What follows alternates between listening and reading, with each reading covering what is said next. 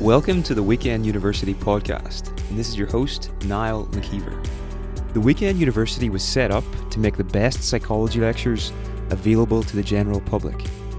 To do this, we organise lecture days once per month, where attendees get a full day of talks from the UK's leading psychologists, authors, and university professors. Our podcast features in-depth interviews with our speakers, so you can learn more about their work. To keep updated on upcoming events and new lectures, you can sign up for the mailing list at theweekenduniversity.com. This episode features a lecture on the neuroscience of learning from Dr. Michelle Ellefson. Michelle is a senior lecturer in psychology and education at the University of Cambridge. Her work integrates cognition, neuroscience, child development, and education into a multidisciplinary research program aimed at improving maths and science education. Michelle specialises in pairing laboratory-based research with classroom learning to better understand the mechanisms responsible for cognitive development and improving educational practice. Initially trained in developmental cognitive neuroscience, her interdisciplinary team of students and collaborators includes developmental scientists, cognitive scientists, neuroscientists, educators, chemists, biologists, and physicists. Enjoy the show. So I'm going to talk about the neuroscience of learning. And as I was thinking more and more about the session, I realized that I probably have to clarify that this includes memory. So within my field, there is a debate about are learning and memory exactly the same thing? They're not. So you can learn things without remembering that you've learned them. But in terms of thinking about learning in maybe formal settings, which is what I will talk about today, quite oftentimes that learning requires some sort of expression of what you remember. So today, learning and memory will get kind of bunched up quite closely together. But in the research, they're not always the same. So that's a little bit of a disclaimer. My research group is the Instruct research group, which is implementing new student and teacher resources using cognitive theory. As Niall said, we are integrating neuroscience, psychology, and education. And I'm not the only person in my department at the Faculty of Education who do that. And I am always asked when I go away to just mention to people that we have various kinds of programs. This is our undergraduate degree, which has been reformulated recently, so a lot of people might not know that this exists. So there are 3 different tracks. Education, psychology, and learning is my track with a bit of neuroscience in there. There's an international development track, and then another one which is English, education, drama, and the arts. And we have master's degrees that follow those tracks as well. So that's just my little quick advertisement. So this is the plan for today. We have 2 sections. Sorry, this is not quite as bright on my screen. It's a little bit bright for you, but we won't have it up too long. So 2 main sections, which will be about halfway through our session. So I'll give you a break in between these sessions. So the first one, we're going to talk about a little bit of neuroscience. And in the second half, we're going to talk about a few applications of this neuroscience to our everyday learning and other kinds of educational practices. And so this work really falls at the crux between cognitive neuroscience. So although what we do in cognitive neuroscience is based very much on the real basic neuroscience research that often happens with animal models, most of what we're doing in cognitive neuroscience is with humans and cognition, although there's some animal models in that. Then we've got psychology, which is kind of how individuals behave, and teaching. And as those 3 areas intersect, so the intersection between cognitive neuroscience and psychology, kind of a neuropsychology between psychology and education as the field of educational psychology, between cognitive neuroscience and teaching is the newly emergent field of educational neuroscience. And then when all of those 3 are put together, it's kind of a science of learning in terms of thinking about these 3 pieces as all important for what we think of as learning. Of course, it gets studied in lots of different ways depending on which area people are coming from.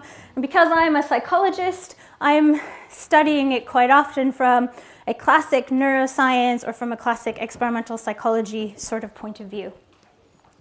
So within the neuroscience, we're going to talk a little bit about some of the structures in the brain that are involved with learning.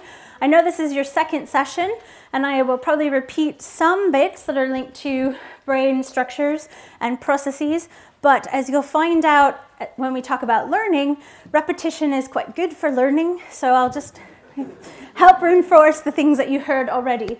So we'll talk a little bit about some basics of structures in the brain, thinking about gray and white matter. We're going to talk about things like synaptogenesis and pruning, and then thinking a little bit about memory, what is memory from the way that cognitive neuroscientists and psychologists study it, and something called long-term potentiation. And I'll talk about what all of those mean as we go through. And then the applications, we're going to talk a little bit about some neuromyths, what might be some of the best ways to learn, and an area out of cognitive psychology, desirable difficulties, and kind of think about how that links to what we know from the neuroscience. So this is just a little bit getting us all on the same page.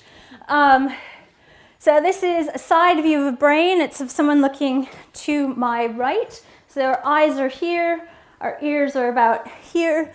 Some of the areas that we'll refer to today, just to kind of give you a sense, we'll talk a little bit about some of the areas on the side. We'll talk a little bit about the visual system, and we'll talk kind of a lot about the prefrontal cortex in terms of its role in learning. But what actually happens in terms of learning, as I give away the punchline, is all areas of our brain are kind of involved in learning, depending on what kinds of specialisms we're talking about. So this is a picture linked to development in terms of the changes in the brain that happen across development. And this is starting from 5 until 20. Now this isn't a session on brain development, but a lot of the things that we see happening in development follow the processes that we see when it comes to learning. And in many ways, what we did as infants and children was to kind of start the process of learning about our world as our brains were kind of getting built up. And we continue those processes now as adults as well. But these are kind of some of the changes that are happening, and they become important as we think a little bit about learning. What basically happens is blue, from a developmental point of view, is more developed. And there's a little video that I've got on a loop, which is kind of showing how that changes across the outside of the brain, which is called the cortex. And it's the cortex that really plays a big role in terms of learning. And it's the bit that isn't developed, where different areas develop at different times, which we'll see. But it goes through a lot of change throughout infancy, childhood, adolescence, and it still has a flexibility in adulthood. That's why we can still learn things no matter what our ages are. But this is kind of showing some of the changes that occur.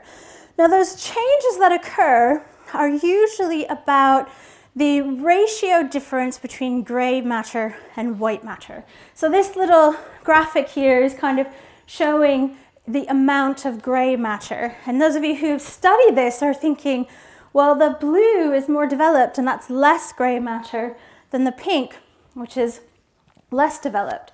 So what actually happens is we have some of our brain structures are kind of disappearing in childhood and adolescence. But that's quite an important part of the way that our brain is kind of structuring what we know and structuring a way to represent our experiences. So this is kind of what happens, and I'm going to explain gray and white matter in a moment for any of you who aren't quite sure what it is. So gray matter, I kind of gave you the clue already.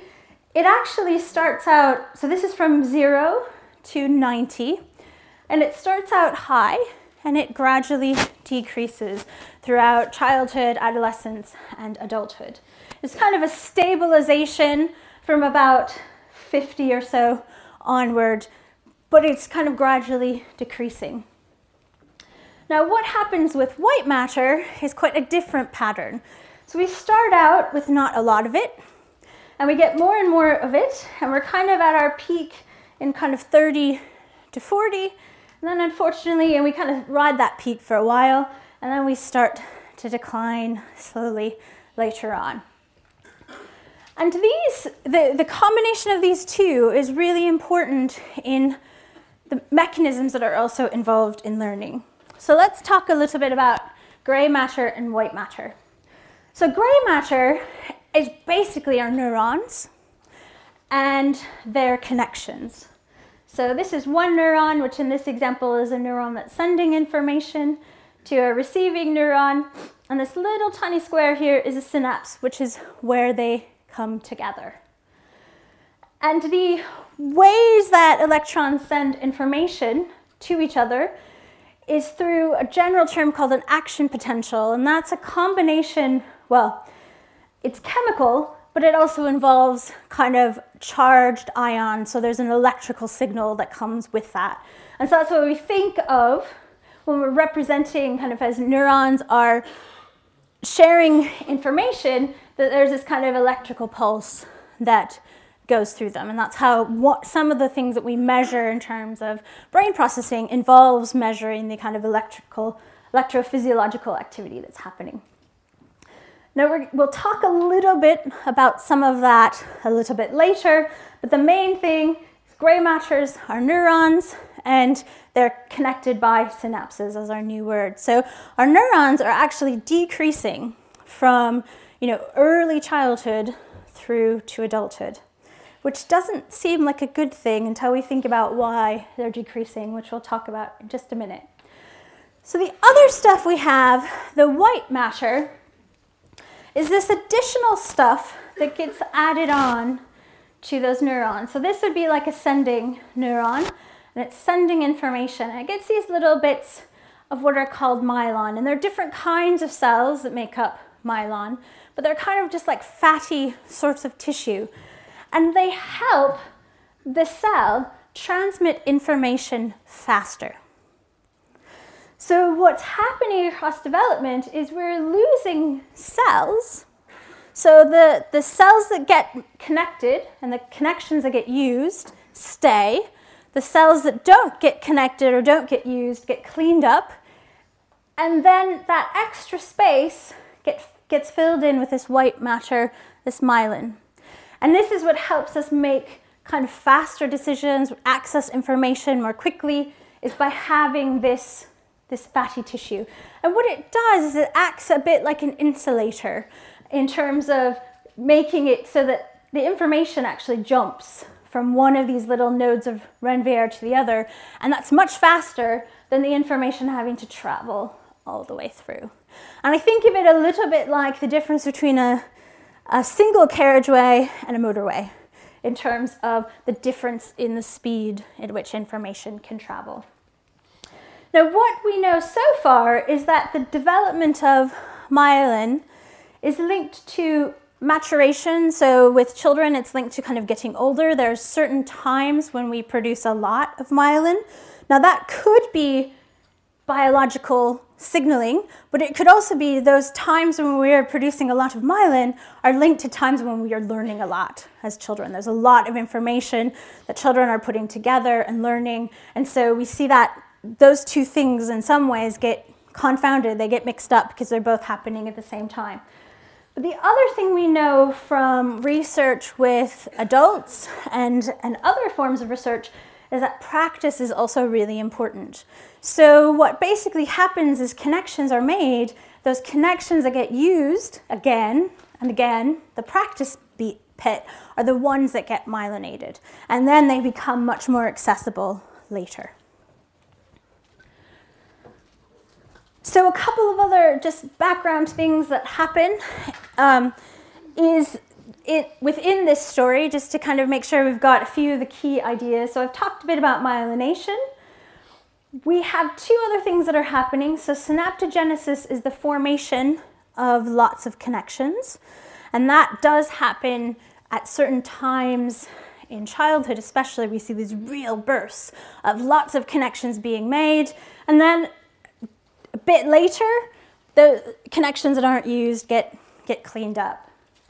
And that process is called synaptic pruning. So that's where the cleanup, if you will, kind of happens. So I'm going to show you two examples from two different areas of the brain to kind of show you that pattern across age, so we can kind of think about how that's happening, at least for children. So this is the visual cortex. So that's actually back here, the back of our brain, which doesn't always make sense given that our eyes are here, but that is how it works. Now the visual cortex goes through a huge amount of synapse formation early on, and right before birth and then right after birth. And for any of you who have had children or spend time with infants, you probably know that at first they don't seem able to focus on things that aren't about this far away. So when we're born, we don't have kind of a fully focused eyes, and that's happening alongside of this kind of connecting up. And there were some studies in the late 60s with cats, which we wouldn't probably be able to get through an ethics committee today, where they basically did a variety of experiments on the cats in terms of having one eye sutured shut versus two eyes sutured shut to see what happens in terms of this sort of pattern.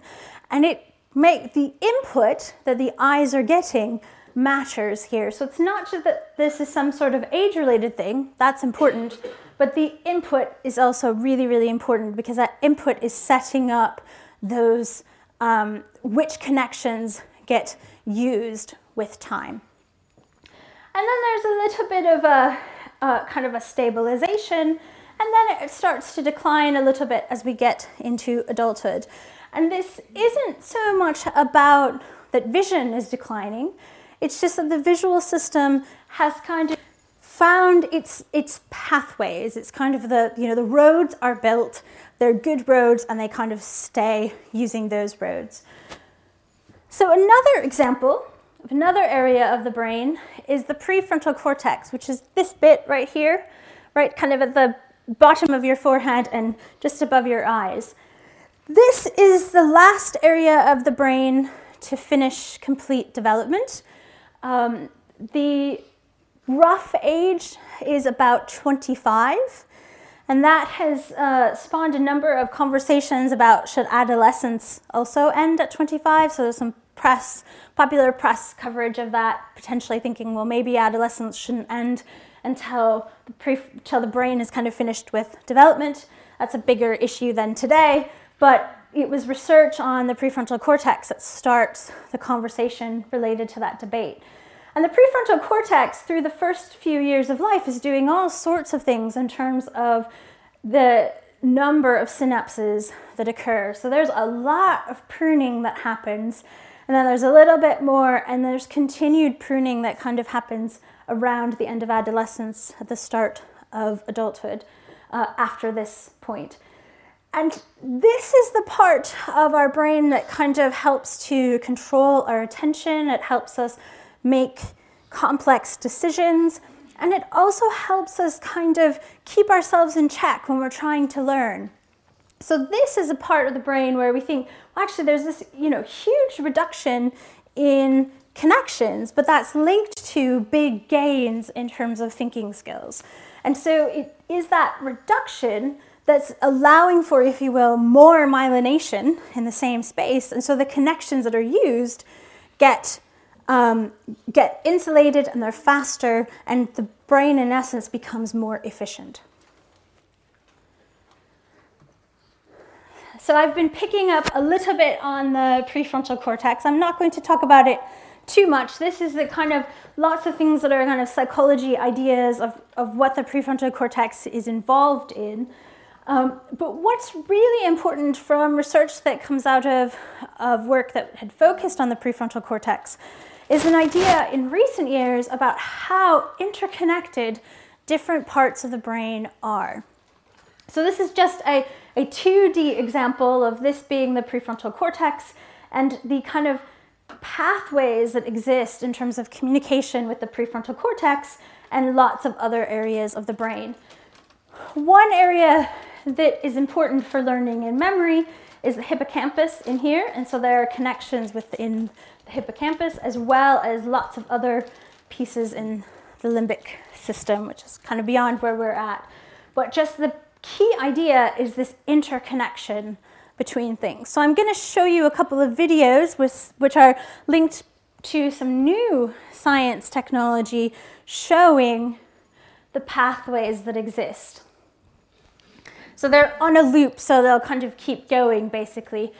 This one I've got playing first, and what this one shows really well is how organized those pathways actually are. So we don't have this hodgepodge of highways being built. Instead, we've got quite a lot of organization and efficiency in how those interconnections between various parts of the brain emerge. But what this picture kind of might suggest is that those interconnections only happen in kind of the middle of the brain, which isn't the case. So the next video, which I'll unfortunately now 2 to look at, shows just how many of those kind of superhighways are around the brain. There's a lot of interconnectivity between various areas of the brain. And it's that interconnectivity that is important for early learning, and it's using those connections that becomes important for learning in late adolescence, adulthood, and that sort of thing, when we've got the connections and we're then using them to help us learn new information. So this is, I find this quite exciting because this is quite recent sorts of technology in terms of those interconnections. I noticed that's what the yellow blobs are. Yeah, they're part of cortex. They're not important for us because they do interrupt, but I couldn't find one that didn't have the yellow blobs. Sorry. This one I think is a little bit better because it does show that. Okay, so a little bit of a break from the kind of foundations of neuroscience we have to think about memory and learning, and to talk for a moment about what memory and learning are in terms of how psychology and cognitive neuroscientists think of them. So there are lots of different kinds of memory from a cognitive point of view.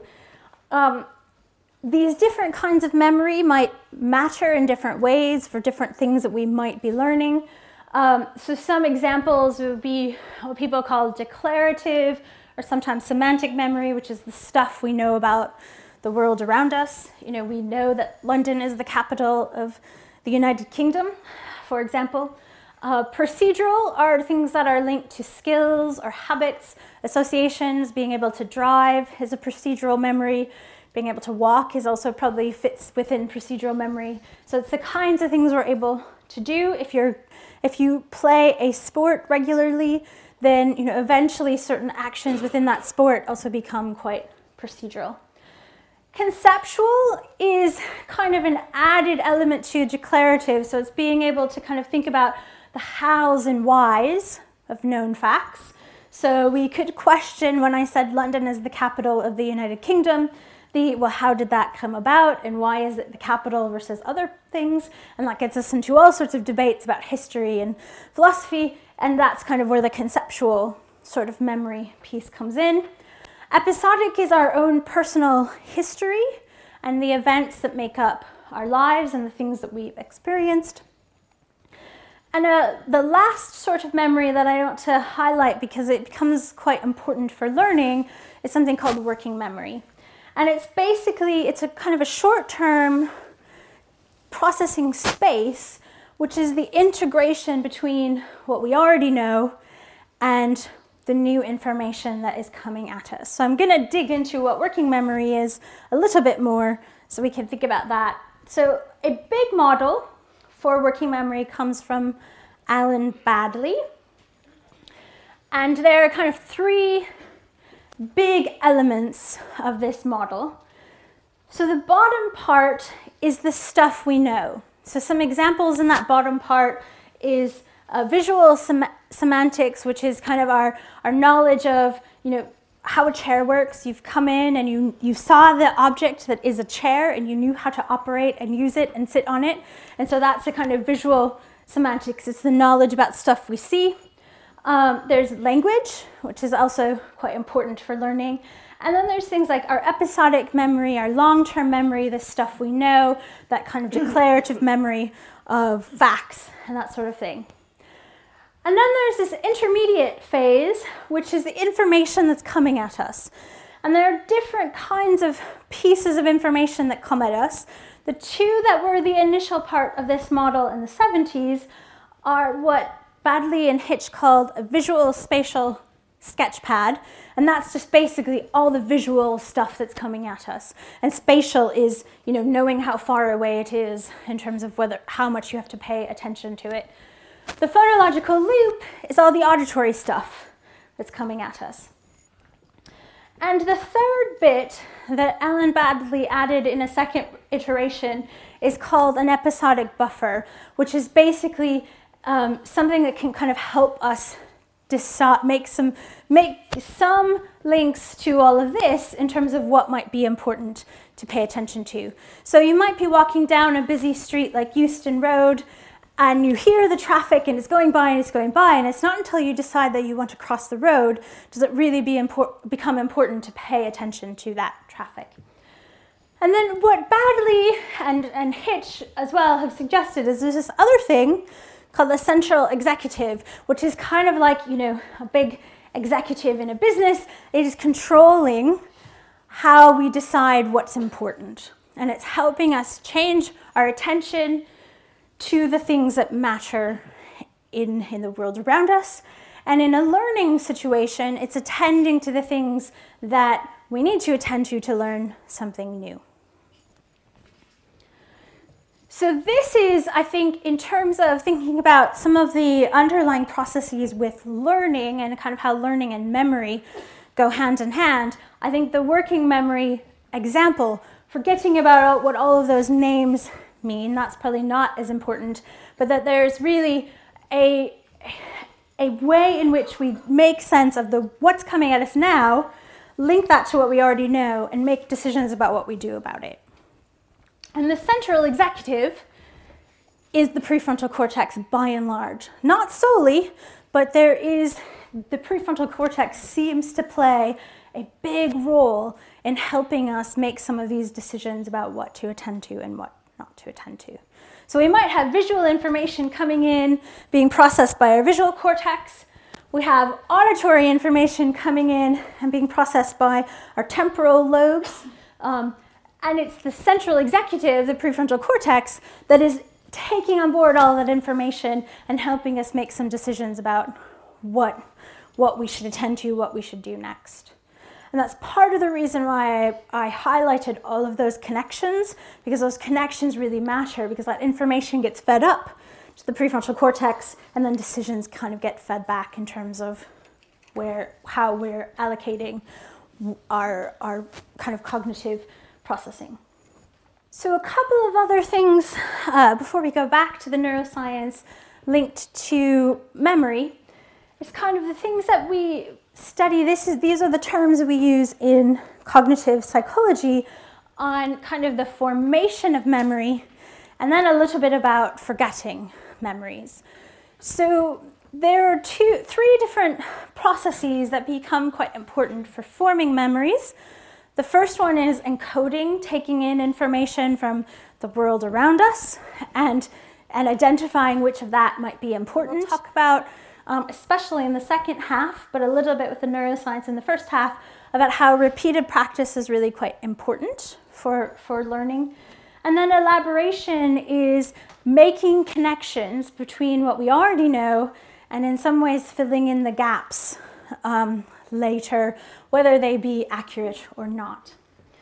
And then within forgetting, we've got a couple of things that happen. One is that our memories tend to decay over time, so the longer we are from something, the more likely it is that some aspects have been forgotten.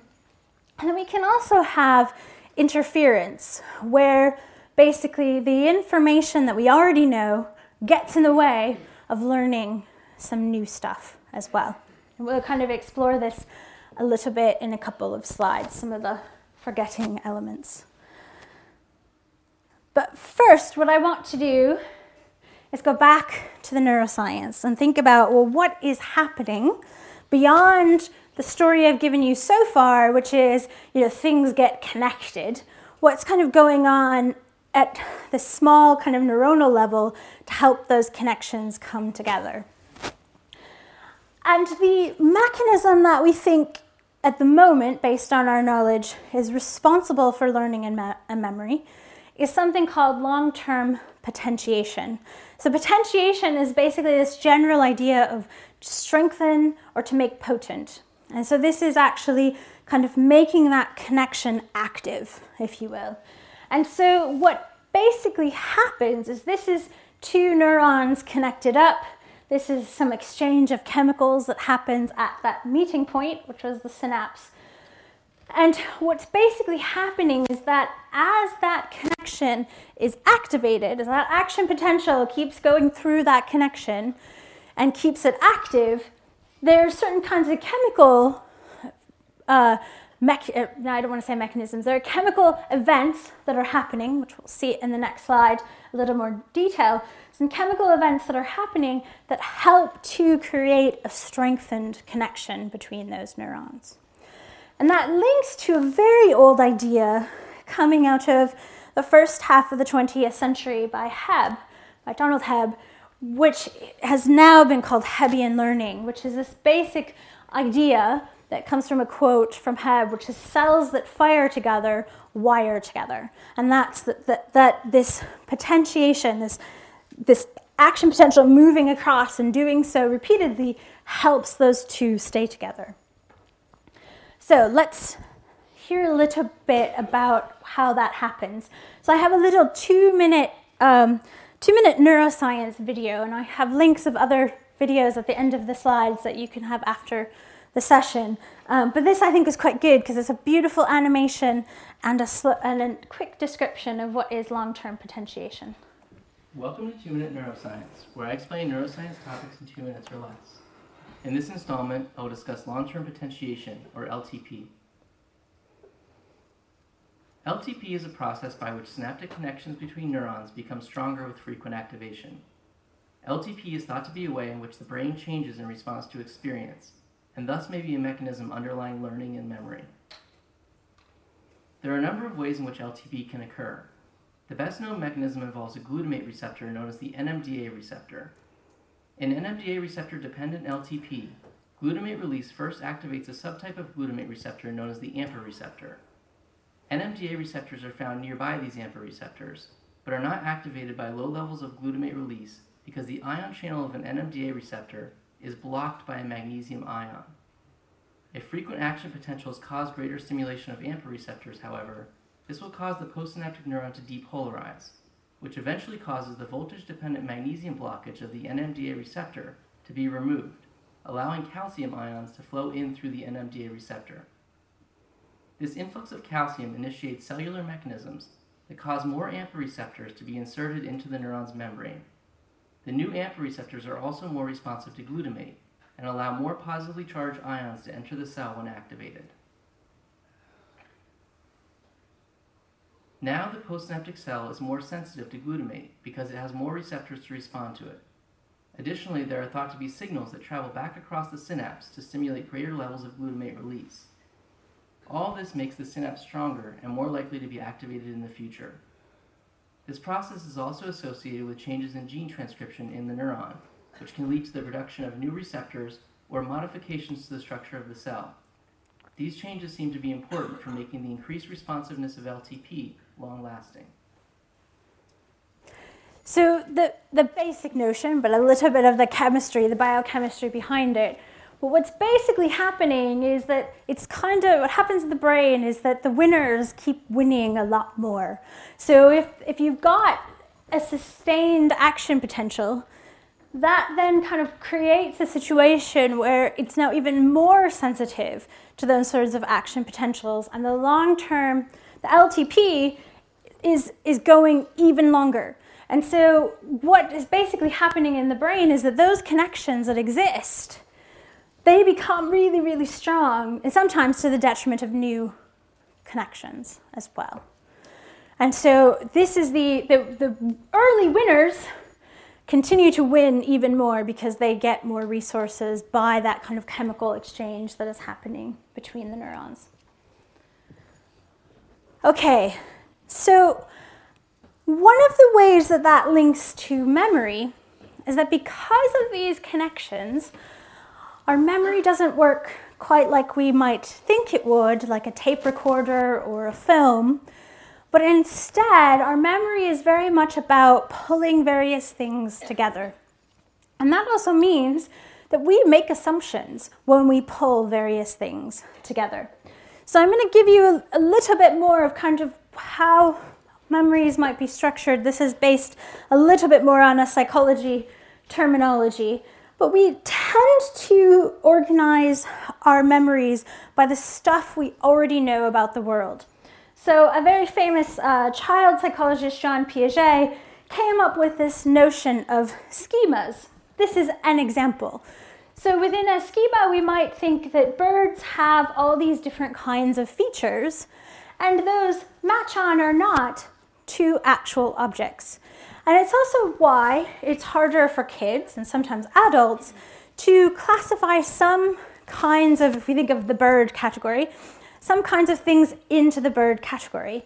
So if my bird category includes things like it flies, then when I learn that some birds don't fly, I have to kind of readjust what that means. And that becomes harder because I might have had a lot of experience seeing, well, the bird is flying, so that must be what makes a bird. Now those schemas kind of build into concepts, which is the bird concept, or other kinds of concepts that exist in the world and how we kind of see the world working around us. And those concepts sometimes also get grouped into various kinds of categories of related sorts of objects or things or ideas. And our memories tend to kind of hook on to these sorts of things, and we tend to make a lot of assumptions based on the kinds of information that we already have. So I'm going to give you a little bit of an example that kind of foreshadows a little bit the next section on learning in classrooms, but it's kind of thinking a little bit about how these strong connections that we might have from a variety of experiences can get in the way when we're trying to learn stuff that doesn't quite match those early experiences. So one of the key ways that we might have to do that is what some people call conceptual change. So it's being able to modify how our concepts and our categories about the world work. And for some things, it's really hard. So Niall mentioned I do some work in science learning, and science is a place where we see a lot of this. And it can be called a misconception or a naive conception. I like naive conception because it may just be I don't know about this idea yet, and I've used my everyday experiences to shape my understanding about something that doesn't quite work in science. And a good example, if we think about the history of science, is the difference between Newtonian physics and Einsteinian physics. Now, I'm not a physics expert, so that's all I'm going to say about those two differences, but there's a real transition in thinking that goes on between the way Newton viewed things like gravity and the way Einstein viewed physics. And I think those who are experts in physics would take that even further into other areas that I'm not prepared to talk about. And quite often, conceptual change is hard. And one of the reasons for that is that we've had experiences that have reinforced the old ideas, and to get rid of that connection becomes really hard. And we have to abandon that and form new connections that are just as strong, if not stronger. And so this is why learning can be a challenge. And it can be a challenge for all of us. So it can be a challenge for children, and it can be a challenge for adolescents, and it can be a challenge for adults, depending on what change is required. But that's kind of an example of how, if we think about long-term potentiation, those winning connections, they still stay active. They still have a lot of kind of influence on our thinking. And to diminish the influence of an idea that's maybe not quite right takes a lot of work. So here's an example. This was created by the Smithsonian in the US as an example of conceptual change.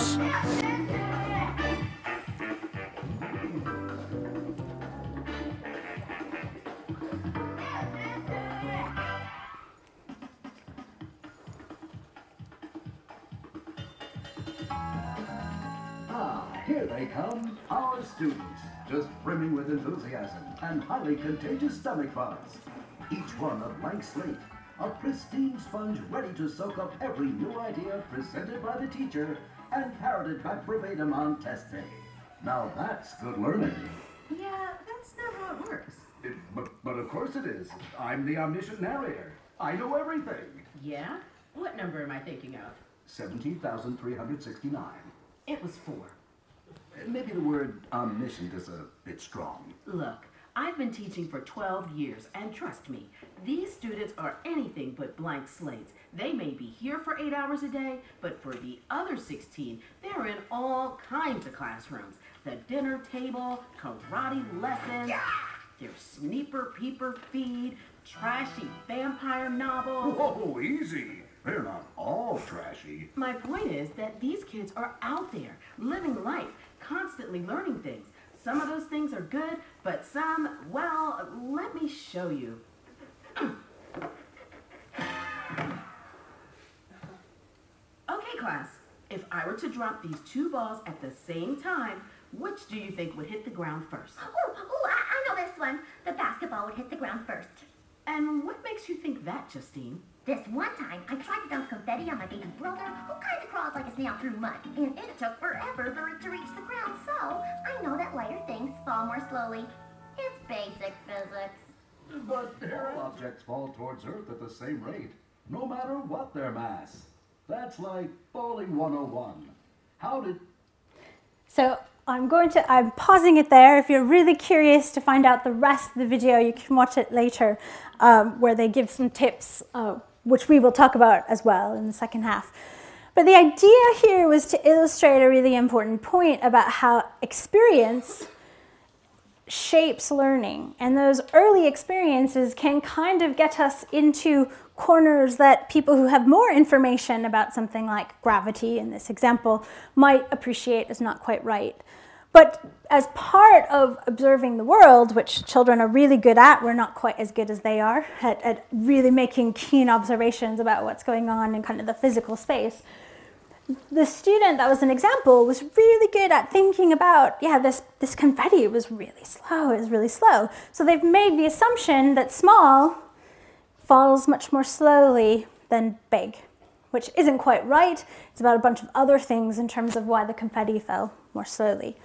But these kinds of, basically what we've learned already, the way things get encoded early on, have an impact on how easy it is to kind of add in additional information later. And what they talk about in this is one of the solutions to trying to help go from an early idea to an advanced idea is really having lots of hands-on interactions with things, that almost doing little experiments in the kind of physics sense, but actually having some hands-on interactions with things that help you learn the new stuff. So last slide before the break is kind of another example of the things that we've been talking about already. This is quite an old model of memory and how kind of memory, and if we think about longer term learning, might come together. So we already talked about the sensory input. So this is the information that's coming in from the world around us. That kind of comes in and it gets integrated with what we already know. So we've got the working memory kind of idea embedded into this model, but not quite as working memory.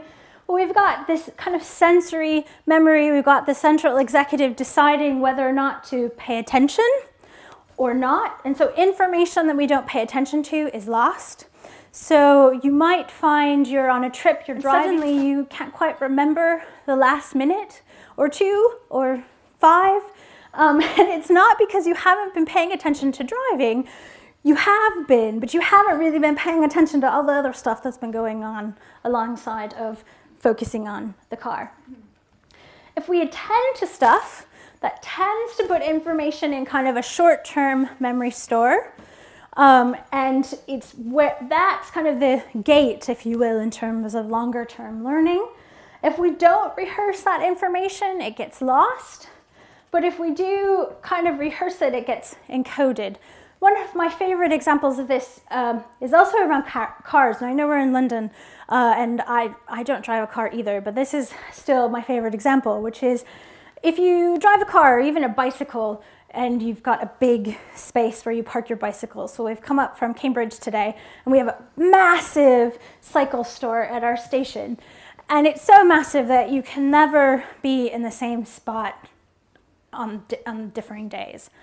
And we're really good, if we've parked our car, we've parked a bicycle, at knowing at the end of the day or at the end of, if we go to a shopping center, at the end of our shopping trip, where our car was. But if we go somewhere and park our bicycle or a car in the same car park every day, but always in a different space, you're pretty good at remembering today. You can probably remember yesterday. But if you go much further than that, it's really hard to remember. Unless you have the same exact space all the time, we efficiently get rid of that extra stuff. It's not needed. And so that's that unrehearsed information, stuff that's not practiced gets lost. Now, if you felt like it was a real challenge to remember where you parked your car or your bicycle every day for a year, and you rehearse that, you will probably remember where you parked your bicycle or your car every day. So we've got a little bit of the rehearsal that's going on in short-term memory that leads to remembering or encoding. And the other piece that becomes really important that we'll talk about in the second half is this idea of retrieval. Because the very act of remembering something makes it more likely that you'll remember it in the future.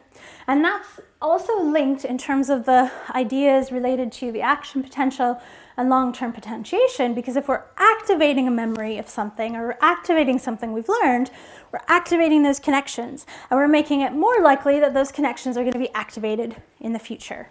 And so retrieval becomes really important for helping to further encode memories that are stored more longer term.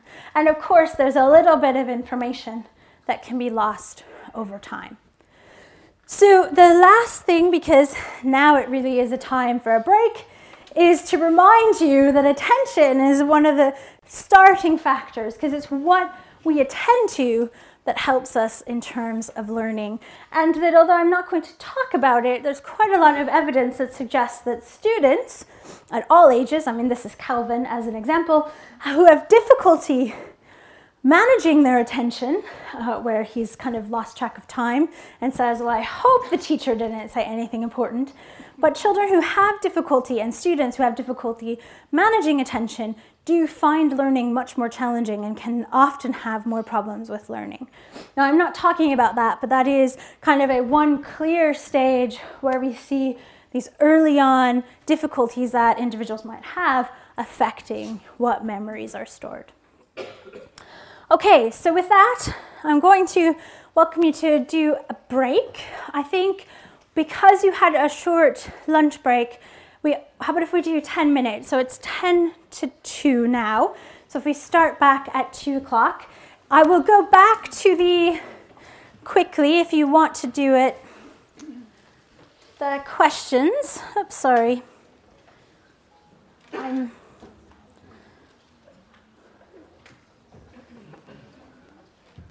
I'll put this up for just a minute or so. If you want to do the questions, now your data is going to be a bit biased because you've learned a few things, but that's all right. I won't keep track of who says what when. And I will put the data from the group up to have in the next session. So off you go for a break. Who asked about the slides? The slides will be available through the weekend university after today's session. And I did the quick and dirty getting the data up onto the slides, but I'll do a slightly better version so it's easier to read for you to take with you. So this is really the quick and dirty version, so it's not easy to read, but I'll walk you through kind of the main bits. So there were 10 statements, and the options were agree, disagree, or don't know. These 10 statements are the order that I put them, but you saw them all in a random order, so that the ordering hopefully wouldn't influence your decisions. This is the agree, and then this is the number of disagree. I'm just going to focus on the agree, and I'm going to focus on a couple of bits, because then I'm going to think about this a little bit more. So of the 10 things that are here, 7 are what people in cognition and cognitive neuroscience called neuromyths. And these are things that have kind of, based on sometimes, decent ideas at the start, have kind of been reimagined, I suppose, in ways that neuroscientists don't think is quite a good representation of what's happening in terms of neuroscience. So the first 7 on my list are the neuromyths, and the last 3 are not neuromyths, or at least not to my knowledge at this point. So the 3 that are not are, there are limits to the amount of time individuals can fully attend to information. Sleep plays a critical role in securing new memories, and the act of remembering something increases the chances that it will be remembered again later. Now, you're quite a knowledgeable group because you have a pretty good number of people are agreeing that those are probably accurate, or as accurate as we think at this point in terms of data. Now, your other high ones are these 2 here, which are purple and blue. So they are individuals learn better when they receive information in their preferred learning style. And I think there was, for example, visual, kinetic, and auditory. And then the other one is short bouts of coordination exercises can improve integration of left and right brain. The others are nice and low, which is great. Now, this isn't necessarily a reflection of raw numbers. It's a pretty small scale, and I'll give you that later so that it's a bit easier to read, so that you can see the raw numbers, because we're going to compare it to some research that happened with teachers who we think know a lot about learning, but who might have had some information from neuromyths that have kind of made their way into the classroom. So this is a big study by Paul Howard-Jones. The first 7 items are the same items that you had, and what they've looked at were teachers from different areas of the world and how many people said agree. And they have the same options you had: agree, disagree, or don't know. Now I'm going to highlight just a few of these. So the first one is the areas where, at least in the UK, but if we look at these numbers across other countries, they're pretty high, because this is the percent of people. So we've got over 90% in some instances who agree to these 3 statements. The first 2 are the ones that you had the highest agreement to, and the second one is the difference between left brain and right brain, explaining differences amongst learners.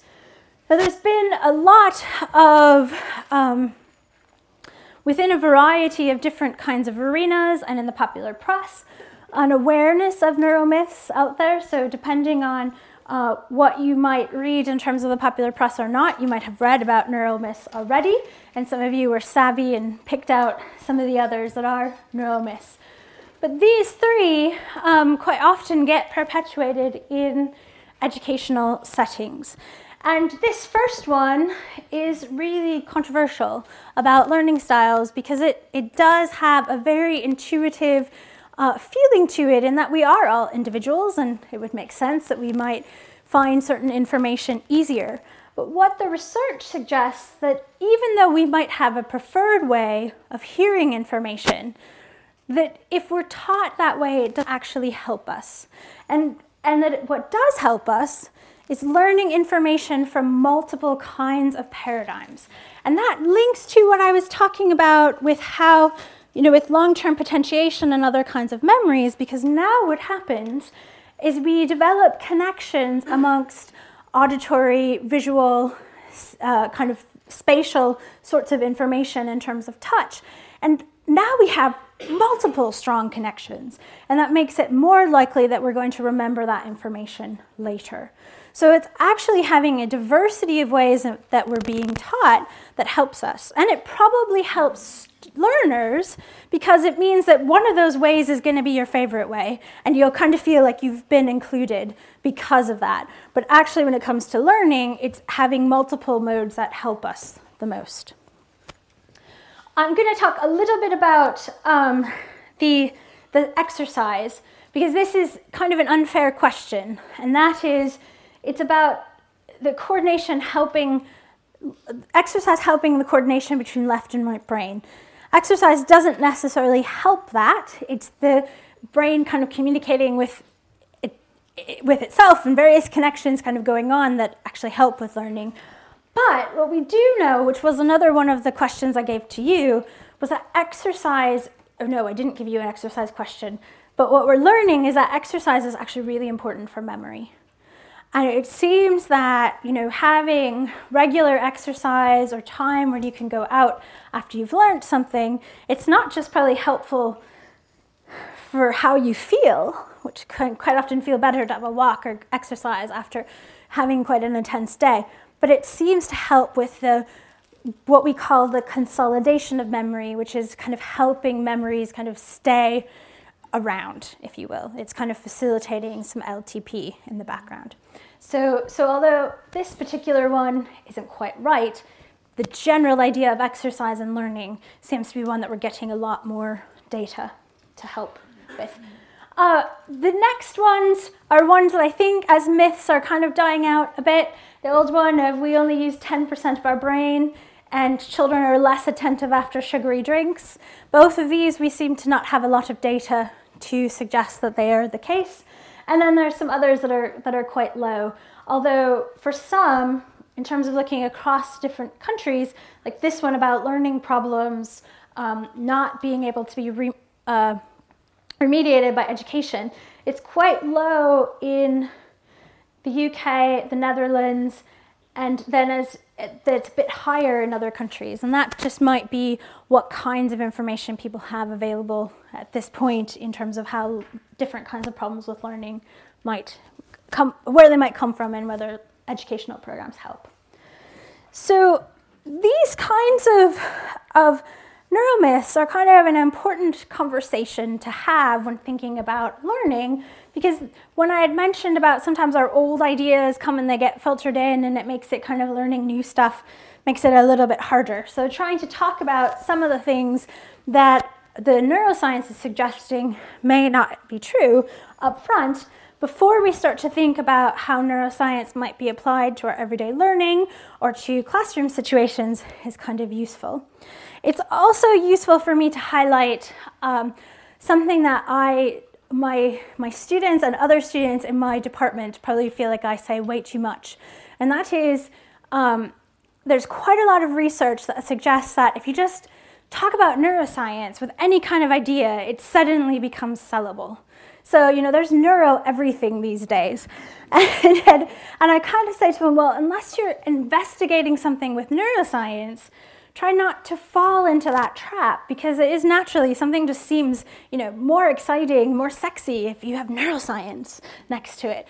And that's not always the best. And I think as we transition into thinking about applications, I've tried to give you some applications that link to the initial story about long-term potentiation and connections and that being a big part of kind of memory. But not all of the things that we do in our educational lives, whether for ourselves or how we design curricula or that sort of thing, is necessarily grounded in neuroscience, nor does it have to be.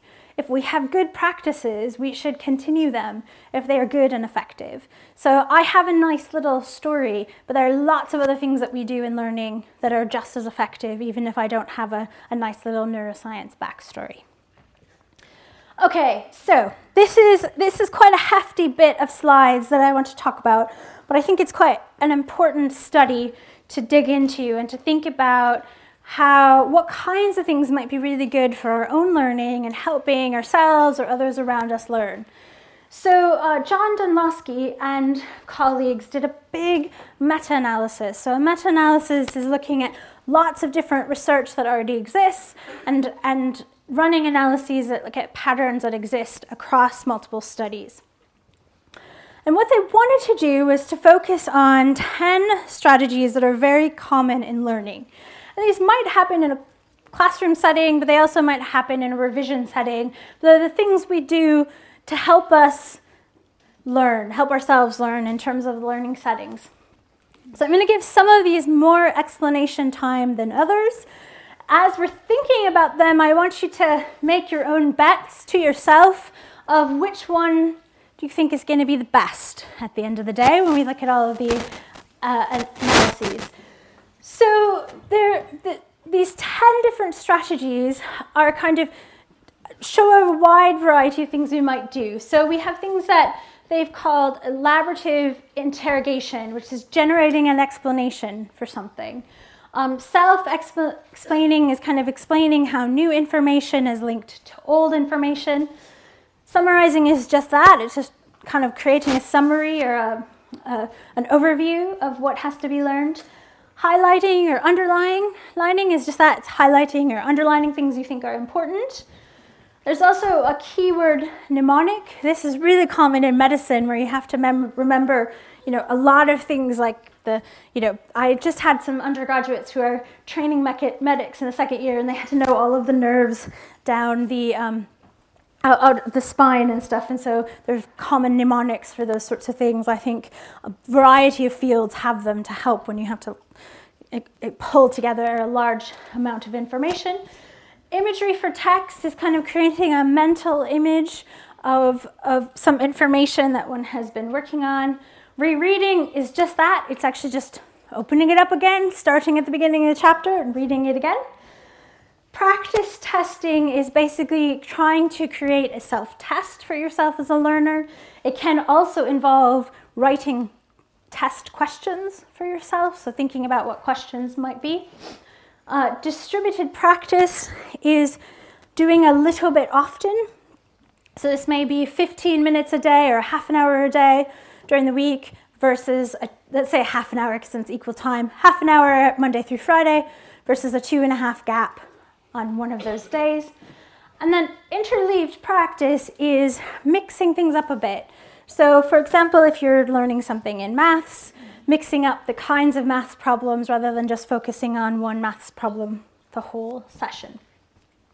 So these are the 10 things they studied. They looked at them. This is a massive table. It's not meant to have it all down, but it's to show how big the study is. What they looked at is they wanted to think about, is this learning technique good for one situation, for one kind of learning situation? But instead, they wanted to identify learning techniques that work across the board. So some of these techniques may be good in some situations, but not others. But the real interest is, if we're going to really think about the kinds of things that can help us out as learners, let's think about the things that help us out across the board. So they had lots of different kinds of materials to be learned. These are some examples, from science definitions to mathematical concepts to diagrams to maps. They had lots of different learning conditions. So what's happening in a classroom or a lecture hall when people are trying to learn something. So this situation is direct instruction. It's somebody at the front telling you stuff you should know about.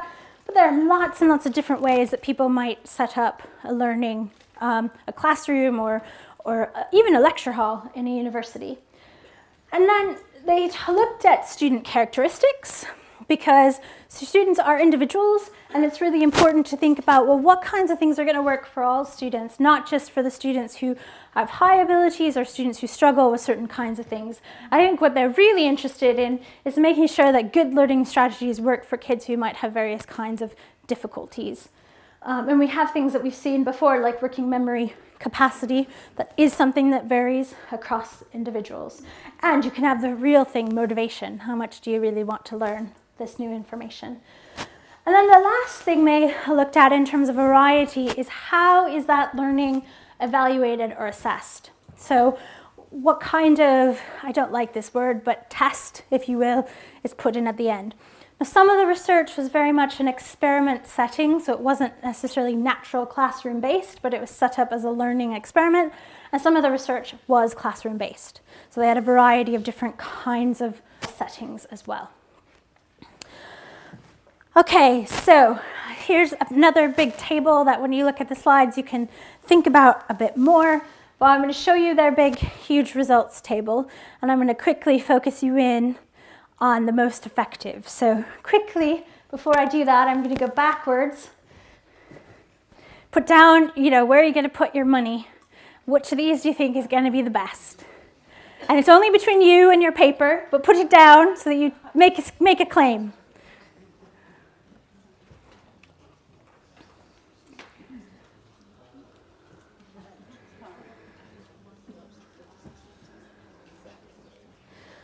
Okay, so the evaluation was about how effective these learning techniques are across all of these different kinds of settings.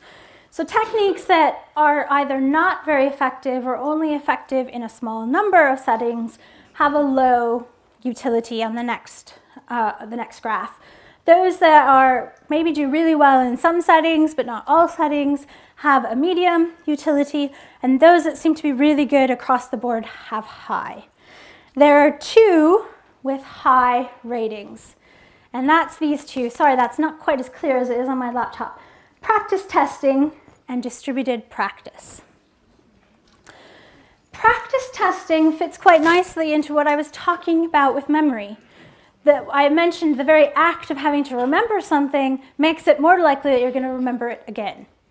Now, I'm really careful when I say practice testing. This is not about testing in a way that is always linked to a mark, or people in education might call that a high stakes test. This is not that. This is either something that's really low stakes or it's no mark at all. But it is the very act of having to sit and remember something that helps you remember it later.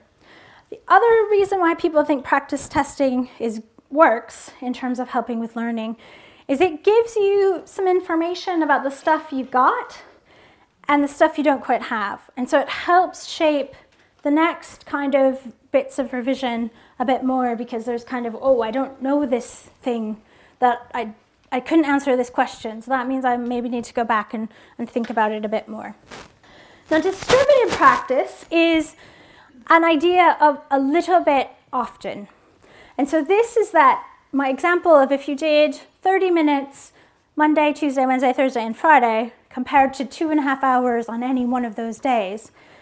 If you're spending 30 minutes each of those 5 days, the outcomes are much better than if you have a one block of 2.5. And this might be down to things related to attention, in that in revision sessions or in learning sessions, our attention wanes. So we start out, just like in this lecture, you start out with a lot of attention, and then as we go further and further in time, your attention, it goes down a bit. And so that is something that might happen in our study sessions. The other thing that happens, though, is if you're doing that practice every day, it means every day you have to try to remember some things, remind yourself of some things, and what you're doing is you're reinforcing those connections in terms of the memory and the learning connections. So there's a bit more reinforcement. Now we're going to talk about one of the things that's difficult about these two is that they give us the feeling that our learning has slowed down. So we're going to talk about that a bit later. Now there are three others on this graph that are moderate. Interleave practice, kind of mixing things up a bit. Self-explanation, which is linking the new information to old information. And elaborative interrogation, which is kind of thinking about the whys. Why do things work this way? There are 5, though, on this list that are low. And there are 2 that at least undergraduate students use a lot. And that is rereading and highlighting. And they're not very good. And the reason why they're not good is because they don't give us the chance of kind of slowing down and engaging with the information. And instead, they actually reinforce a familiarization, what we might call in cognition a low-level repetition. And somehow we begin to think that things are familiar because they've been going through that sensory store, but we haven't actually paused to create that memory. And so they give us the illusion that we know the material better than we actually do. And I think rereading is especially that case. Well, I don't know it, so I'm just going to reread. Now, that doesn't mean that there's not a space for going back and trying to look at information that you couldn't remember, like you're doing a practice test and you realize there's something you couldn't quite remember and going back to it and thinking about it and then trying maybe some of these other strategies to help kind of reinforce what it means. But just rereading, just going back and just reading it again doesn't help. Because it just gives us the false sense that it's familiar without actually learning it. Just one question. Yep. Highlighting, it scores high for issues for implementation. What does implementation? Yeah, what does it mean? I'm going to have to look at it because I don't usually talk about issues of implementation. I did give you this as a reading, this particular article, because it was available, so you can have a look. But at the top of my head, I don't know. Sorry. Okay, so I think that one of the lessons about good learning strategies is that it's kind of, I think of it as two pieces.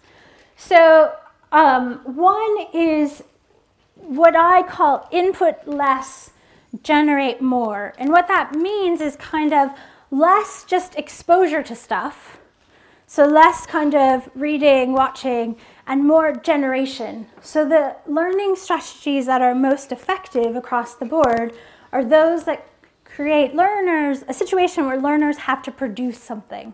So they have to create an explanation for why something works, or they have to link new information to stuff they already know, or they have to practice recalling it in a practice test situation. And generating is much more effective for long-term learning. Now, it does slow us down, and we'll talk about that before we finish, about the slowing down piece.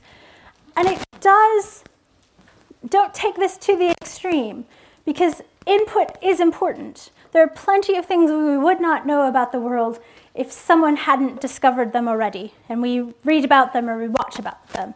So input is, we've got to have that input.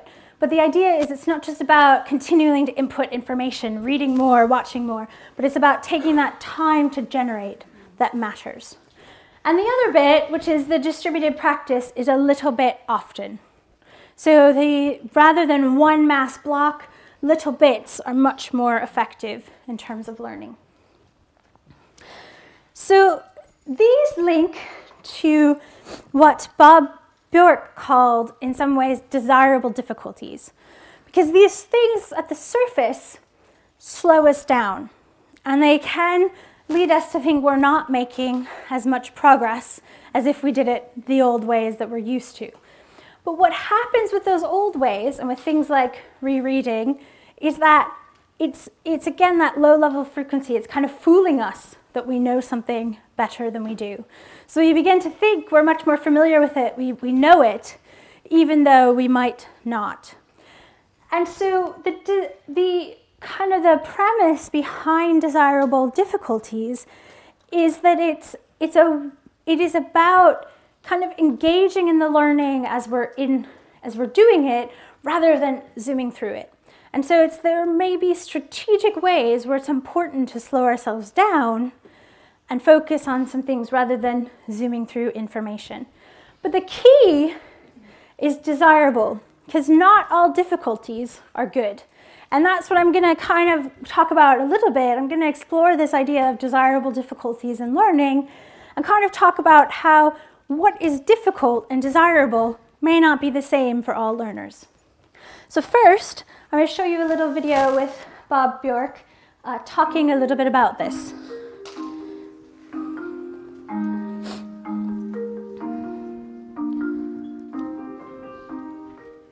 So the term desirable difficulties is a term I came up with over 20 years ago now.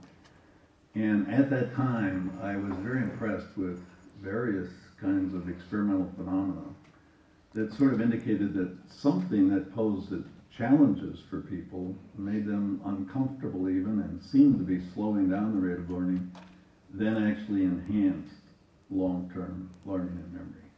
So the notion is they're desirable because they enhance the very target of training and instruction, long-term retention, transfer of knowledge.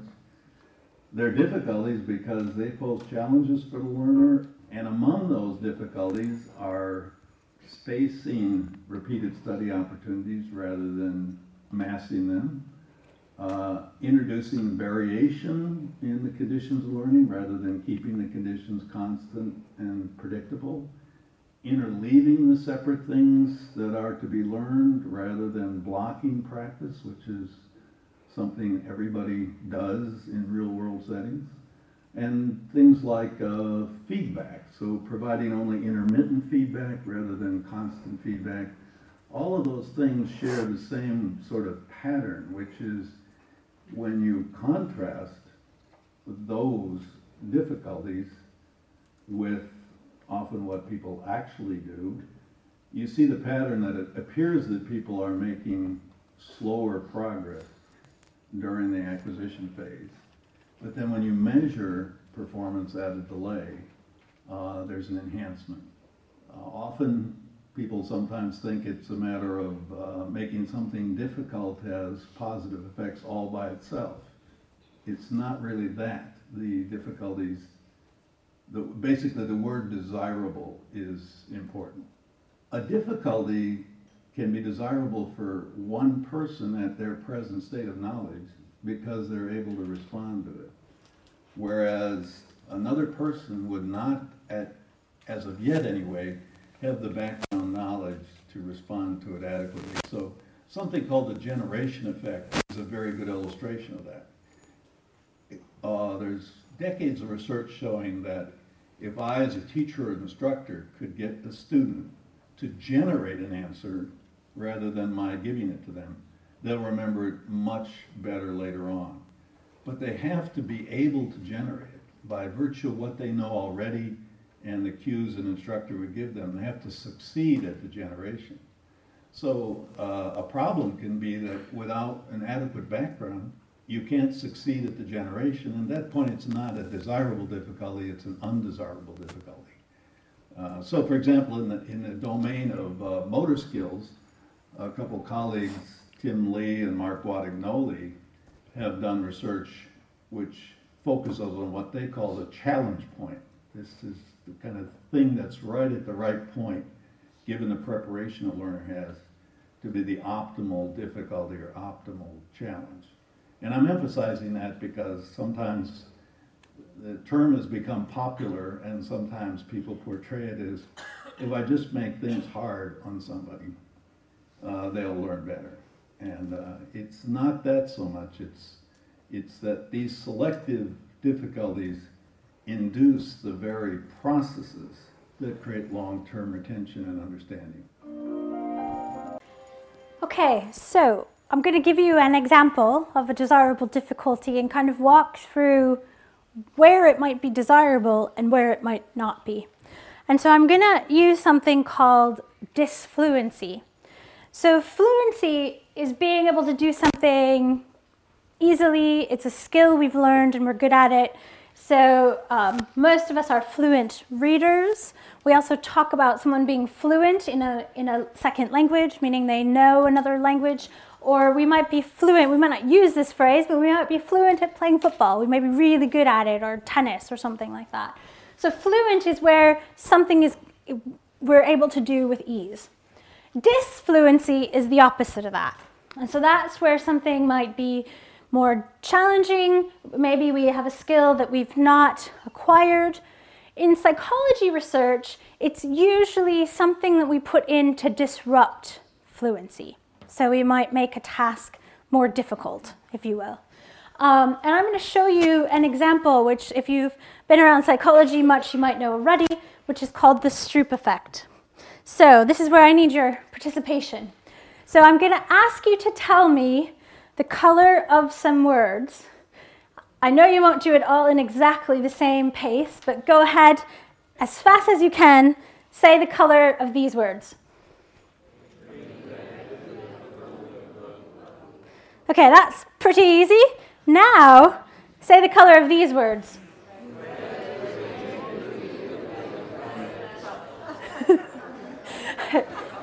So what happens in the Stroop effect is that although in terms of naming colors, we're experts, whether we name them in any number of languages, it doesn't matter, but we're all experts at naming colors by now.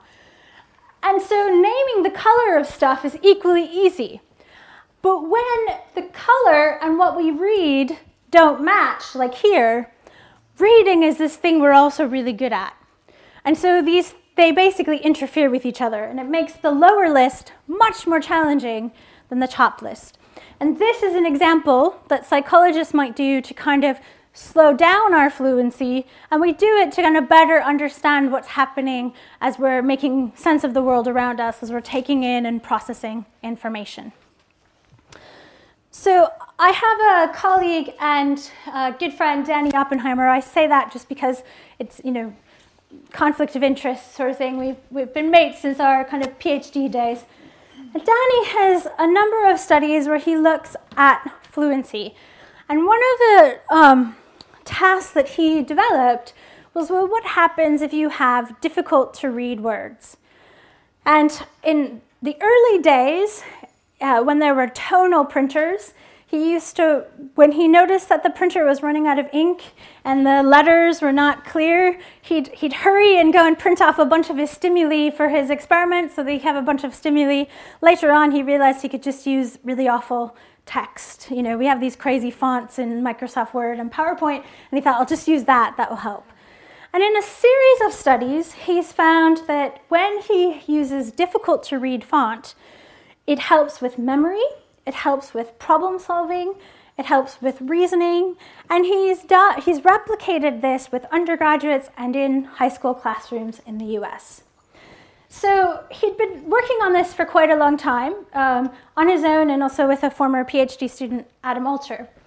And then Valerie Thompson thought, this is great, I really want to try this with my own students. So she designed a research project to kind of extend some of Danny and Adam's initial findings. And she couldn't replicate the effect. Now, that was before, again, if you're familiar with psychology, we're going through a bit of what people call a replication crisis. We've not been good at replicating our results, and we have a lot of things that we've thought of as core findings in the field that we're now discovering are not replicating. This is before that, so Valerie thought, what am I doing wrong? I can't get this effect to replicate. I can't repeat it. So she thought, all right, I'm going to drop my extension of what this research is on, and I'm just going to go back and run the same experiment. She ran the same experiment, still couldn't replicate it. And now she started to worry what's going on. And then she realized when Danny started his research, he was at Stanford. He was then at Princeton. And both the communities he was working in terms of high school students as well as the undergraduates were maybe students who might do really well in various kinds of cognitive tasks. She was in a small university in the middle of Canada that might not have the same level of students. So she gave them a cognitive task, and she divided the group into 4. She had the top 25%, she had the bottom 25%, and then she had the middle 50%. And what happened is she found that in the top 25%, a replication that looked very much like Danny and Adam's initial findings. The middle group, the middle 25%, didn't really matter which way they had it, either easy to read font or difficult to read font. But the bottom 25%, it was the opposite of the initial findings. So the participants in her research who might have other kinds of things that are already slowing them down found this additional layer of difficulty too much. And they did much worse when they had the difficult to read font. So taken together, what this suggests to me is that what's useful about a desirable difficulty is that it slows us down so that we're not doing stuff really fast. So my guess is those higher ability participants were reading really fast. And they were reading so fast that they were missing the information. And if you slowed them down with something that was a bit harder to read, they were now able to take in the information a bit better. But for students who might already struggle with reading or keeping information in mind, having an extra thing to slow them down just pushes them over. That's too hard. Now, I think that's a really nice illustration. I'm going to show you another example in a minute, but a nice illustration of how desirable difficulties are really about where students, where learners are in the moment. So a second example, which is also Danny's example of disfluency, is linked around the debate about whether or not we should take notes in lectures by hand or with laptops. And in a variety of studies, Danny has looked at, and the initial study was basically people came into the psychology lab and they watched a TED talk, and they could either create their own notes by hand, writing, or typing them.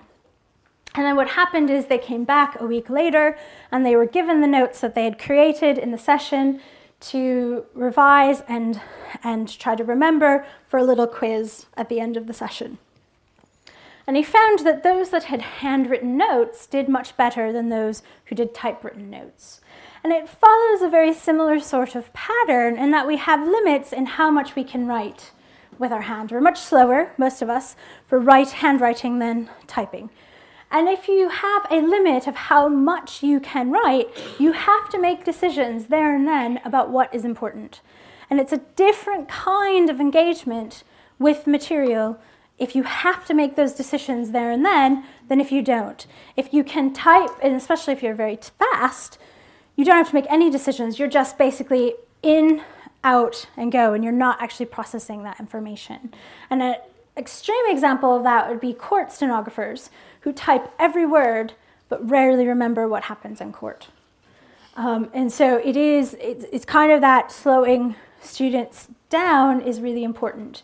Now at the same time, if a student has any kind of difficulty, maybe they have difficulty handwriting, or there are other kinds of learning difficulties that are present, then it's probably not a great idea to slow them down. And it's probably better to give them the information, give them a tool that will engage them.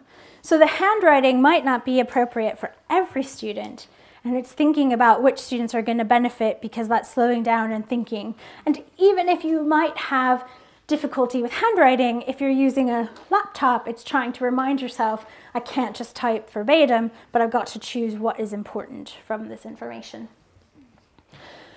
And the desirable difficulties, I think, really fit nicely into what we know about long-term potentiation, what we know about the connections and the insulation, the myelination of neurons in terms of facilitating learning. What they do is they keep us engaged in the material a bit longer, or in something like a distributed practice where we do 30 minutes every day rather than one chunk of 2.5 hours, it keeps us coming back to the information. Every time we come back, we have to try to remember what we've been doing, and we're doing that remembering more often when we do it every day rather than once. And so it's an example in terms of the story of how thinking about engagement and how learners are engaging with material matters in terms of helping them learn. Now, the other reason I chose these kinds of learning ideas was not just because it links really nice to the neuroscience, but it's also because a couple of, well, it started as 2 and now it's 4, cognitive scientists have developed an amazing resource on how to take the best learning strategies, so the things that are represented in the Dunlosky paper, and practically apply them to everyday learning. So they, as an initial, they had a grant through the National Science Foundation to kind of basically making it so that the kinds of stuff that researchers know is available to the public. And that grant helped them develop this website, learningscientist.org. And on this website, they have videos about the best ways to learn information, which are the ones that we saw in the Dunlosky paper. And they have examples for how you might do that in different kinds of contexts, and lovely little posters and bookmarks and resources for teachers as well. They have worked incredibly hard to make this available to all of us and not just to the people who study learning. And I think it's such an amazing resource. One of the creators of this project, Jana Weinstein, when a long time ago I was a postdoc at the University of Warwick, and she was an undergraduate, and she comes back to the UK a lot, and she does do conferences for teachers and that sort of thing to kind of also make this information even more accessible and usable. But there's so much there, it's just a treasure trove of information. So that's kind of a wrap up of the key things that we were talking about today. I did promise you, I'm going to just show it to you, but I'm not going to make you read it. I have some of my favorite videos. All of the videos that you watched today, I have the YouTube links, but I have a bunch of other videos. So when the slides are available to you through Weekend University, if any of these topics are of interest to you, there are a bunch of videos kind of talking about it. If you're a skeptic about how good learning strategies are, learning styles and other neuromyths, I've got a bunch of videos explaining the science behind that as well. So that's for you to engage with some of these ideas later as and when you're interested. So I left a bit of time for questions. I think what I'll do is I'll answer questions until 2 o'clock if you have them, and then we'll split up, and if there are additional questions or if people want to ask me questions one-to-one, you can come and chat with me after. Are there any questions? Yes? Oh, yes, there's a microphone in the back. That's fine, yeah. Hi, you did the test with the students on the typefaces. Yep. So surely if you've got students from Harvard and Princeton, their self-efficacy is going to be greater, and their belief in just doing it better is going to be greater. So didn't it just improve, didn't that sort of tend to show that smarter students are smart, and less smart students are not smart? Well, no, I don't think that. So what I think it does is that if you're a really good student, you are probably processing information really fast. And no matter how good you are as a student, that's not good for learning. So for high ability students, it's important to slow down because that helps with learning. And I think even at universities that might have top students, there's still a difference there between those who do better, even in that community, there are differences in performance. And what is likely the case is that it's that the students who have figured out how to kind of engage and slow down even in their own sessions are probably those who are then in the end doing better than the students who are just continuing to read more information. So I don't think it's that it shows that some students are better, because it's actually, I think, a problem for high ability students, is that they take in the information too fast. And I would say, if we're thinking about students at university or before university that their teachers think they're really clever, but they don't do well on tests, one of the problems could be that they process information really fast. And that if they had some tools to help them figure out how to slow down, they would probably do better on their tests. That's not fully proven by or supported by enough research yet, because this is still early days. But I think that it's not about smart versus not smart. It's about taking in that information for enough time to let those memories form.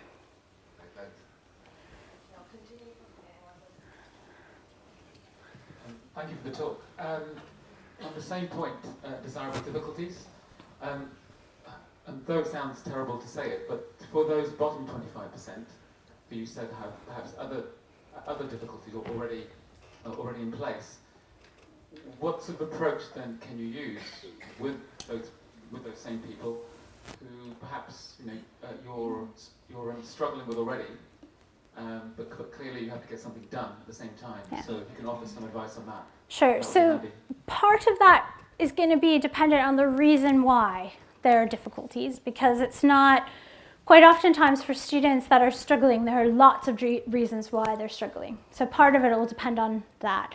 But if we just focus in on Valerie's study, that bottom group, did better when they had the easy to read font.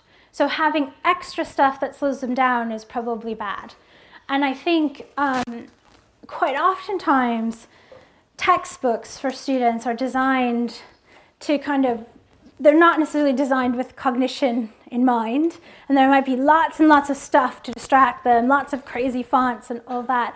And it's probably better for students who struggle to have quite plain text in terms of the information. They probably need other things to engage them, but having text in that small window, just having plain text is better. Now, there are a variety of other things that might matter for students who are struggling that are going to be much more tailored to what the individual problems are. But just speaking in terms of the hard to read text, that would be one example. So I'm going to ask, because I've recently seen some data, so in terms of contribution in situations like this, we tend to have a bias, and women don't talk as much, and it doesn't matter who's up here. And we've made the mistake, and I'll take credit for it, because if we let a male ask a question first, it means women ask far fewer questions the whole session. So I think we have to have our next question from a female so that we get a nice, equitable contribution.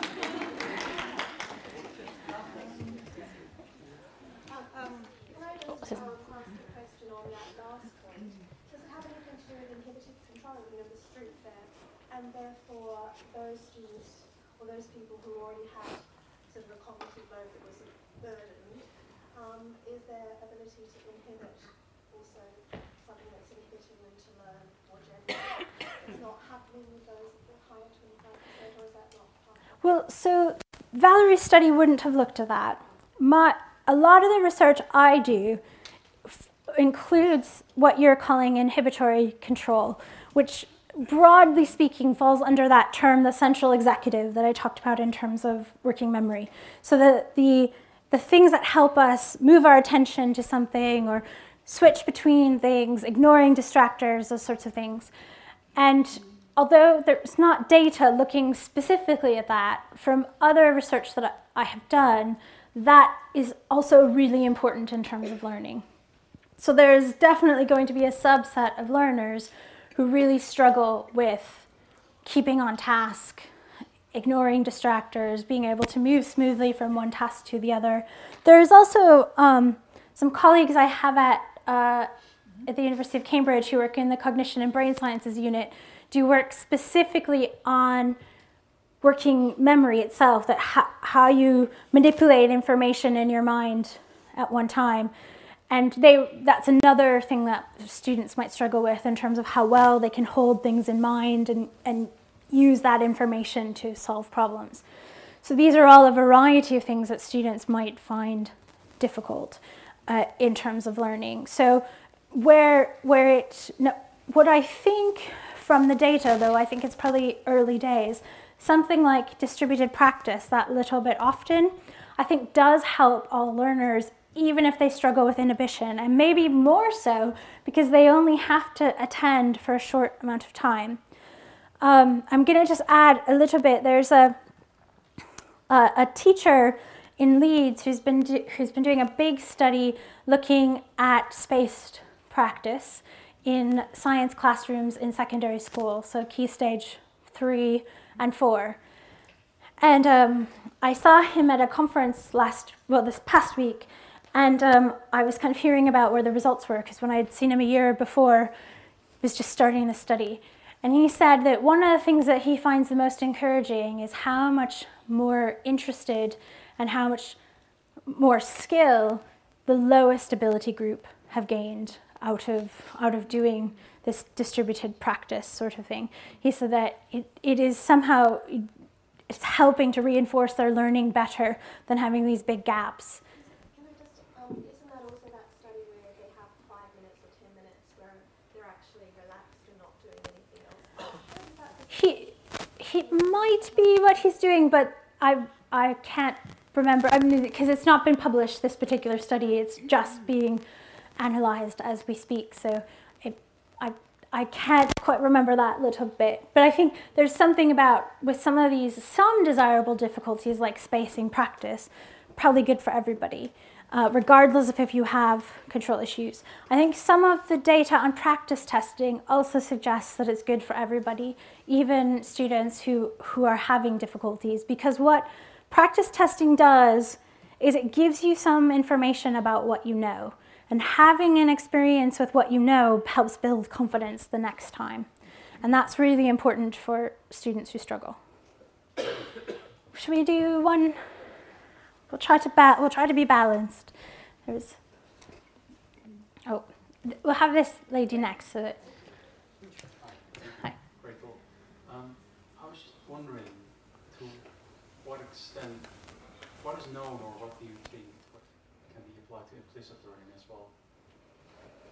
So I don't tend to talk too much about implicit learning because it doesn't get a big value in most of my audiences, which would be teachers, because they want to know, I want to have some evidence that somebody knows it. I have done some work in implicit learning back in my PhD, and I would say that I think it's slightly different in terms of things like understanding, which is going to be important in an explicit test. So it's not just can you remember something, but it's the understanding, which is what we tend to look for when we evaluate learning. When it comes to implicit learning, I think it's quite often a frequency sort of thing is important. And it's also that we pick up a lot of information without engaging in it. But I think I think some of those things might matter a little bit, but I think that what you don't get, which is what some of the strategies really help foster, is that deeper level of understanding. Implicit learning doesn't tend to be a deep level of understanding. It tends to be much more of a familiarity with something. So, good.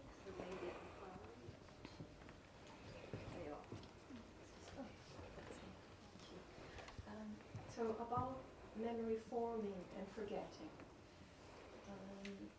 So I think there's two sides to the question. One is better information, because habit formation. So we learn something and we have a bad habit, for example, and you want to break that bad habit. And also memory formation, so that would be the forgetting part of or reprogramming your brain. And the part of trauma. So you have a traumatic memory and you want to forget it. So on a molecular level, because you talked about forgetting memories, you talked about the decay theory and retroactive interferences. Can you talk a little bit more about the process of forgetting memories? Sure. So I don't have experience with traumatic memories, but I'm going to use a different kind of memory, which is called a flashbulb memory. And that's something that potentially is where you have a big event and people tend to feel like they remember a lot around it. So a couple of things that have been flashbulb memories in the past have been things like JFK's assassination, when people woke up and found out that Diana had been killed in a traffic accident, 9/11, the bombings in 2005 in London, and there are other things that within communities, that have happened. And in cognition, we call those, in terms of the memories that you have around that day, flashbulb memories. And quite often those things are traumatic. They're not as traumatic as other kinds of personal experiences would be, but I'm going to think about that as an extension. So what's really interesting about flashbulb memories is that one of the things we think might make it feel like we have a really strong memory of these events is because of the emotion that was linked up with it. And there's some evidence that when you've got kind of emotional things happening at the same time that you're remembering something, that those memories might stick a bit better because of the kind of biochemical things that are going on in the brain. But one of the things that is fascinating about flashbulb memories is although we believe very strongly in their accuracy, we tend to have a lot of flaws. And my favorite example comes from 9/11. So I was a PhD student when it happened, and we were talking a couple of weeks later about flashbulb memories in a session, a research session. And one of the academics, who is a memory researcher, started talking about flashbulb memories and how they work. And then a couple seconds later started talking about what happened to him on 9/11 and how, but it was so close, I must remember it accurately. And his graduate student, who was part of that story, said to me later, he got things wrong. And we kind of laughed about it because we thought it was this perfect example of somebody who even researches memory, who understands the limit of what we remember in traumatic experiences, and still strongly believed that everything he reported to us having happened just that way. And what happens, I think, with flashbulb memories, which is somewhat like what happens with our other memories of things that happen in our lives, is that we fill in gaps. And we fill in gaps based on our experiences, and that can make a traumatic event feel even worse because we fill in sometimes gaps based on what we probably would have gone through if we went through that event. And so it does make it really difficult to let go of a traumatic memory because we've filled in gaps. We have this really nice story and we have an emotional element that comes with it. So just like a flashbulb memory, it's really easy for us to hang on to it and believe that it's absolutely true and difficult, which in our experience it definitely is. But that's why it's harder for us to let go. And I can't talk about the psychotherapeutic end of it because I don't have any experience in that at all. But biochemical, because you talked about the formation of memory. So how do you change that cascade? Long-term potentiation. Well, I think this is repetition, isn't it? Making you bring connections. Possibly, but what is difficult with a traumatic injury is there's a huge emotional component. So this is where we need a clinician to kind of talk about that because there is a huge emotional element that goes with it that I can't talk about in terms of how do you do it. If we're talking about ordinary learning and memory, we can undo it by trying to unpack it or have different experiences that teach us about it. But with traumatic memories, they're really quite different. And saying, oh, just go have different experiences is really trite. I don't want to say that because I don't think that works in an instance where there's a huge emotional component. To the story, just sure. Briefly, the point you made about your colleague that he's researching and he still got it wrong, isn't the problem like generally that kind of subject-object is the same? So how can you observe yourself? Yes. Your mind is cheating on you, and how would you know because it's you? Well, I think those of us who study cognition find that's really fascinating because the mistakes that we say that learners make are mistakes that we make, right? And even though we know about learning, we know about cognition. So this is an example of memory. There are other examples of researchers I know who have illustrated how they make poor decisions, even though they research decision making. Is that it's sometimes really difficult. These are things that are from our cognitive system. They've been good for us in some ways, but they make learning other things a challenge. And so we have that challenge even if we're experts. Well, it's also because if you look at other people and you do a study, you're an observer, right? You're outside of those. You can look at it, when it's yourself. You're feeding it through. It's a kind of it is hard. So we have to do a little bit of a balance. So we should make sure our last question goes to a lady. I think there's a lady here with a yellow jacket. Thank you for a fascinating talk. I wanted to ask about the desirable difficulties. And I understand it's desirable because although it slows people down, later on performance is enhanced. And I was wondering what the performance measures were. Sure. And whether the slowing down was to do with being able to be more creative rather than just apply facts procedurally. Yeah, so cognitive scientists, we don't like to think about creativity that much. We're experimentalists. So I don't think there's great data on the creativity end in terms of what's happening. But I'm going to answer your first question in terms of outcome measures. So there have been a variety of outcome measures. A lot of the stuff that Bob Bjork did in the 90s and early noughties is just a memory test. He basically just said, how much can you remember? And he had people rehearsing and practicing lists of information, either in one big chunk or across time. But we've seen it evaluated since then in lots of different kinds of ways in terms of the distribution. So a lot of it is memory-based in terms of how we evaluate it, but it's moved on to a bit more in terms of understanding and kind of in-depth kinds of questioning rather than just a basic tell me the list. And potentially more of the stuff that's been in the distributed practice arena has been in classroom settings, has been much more in that kind of more advanced understanding. You didn't say this, but I think one of the problems with this general idea is we risk as cognitive scientists ignoring motivation.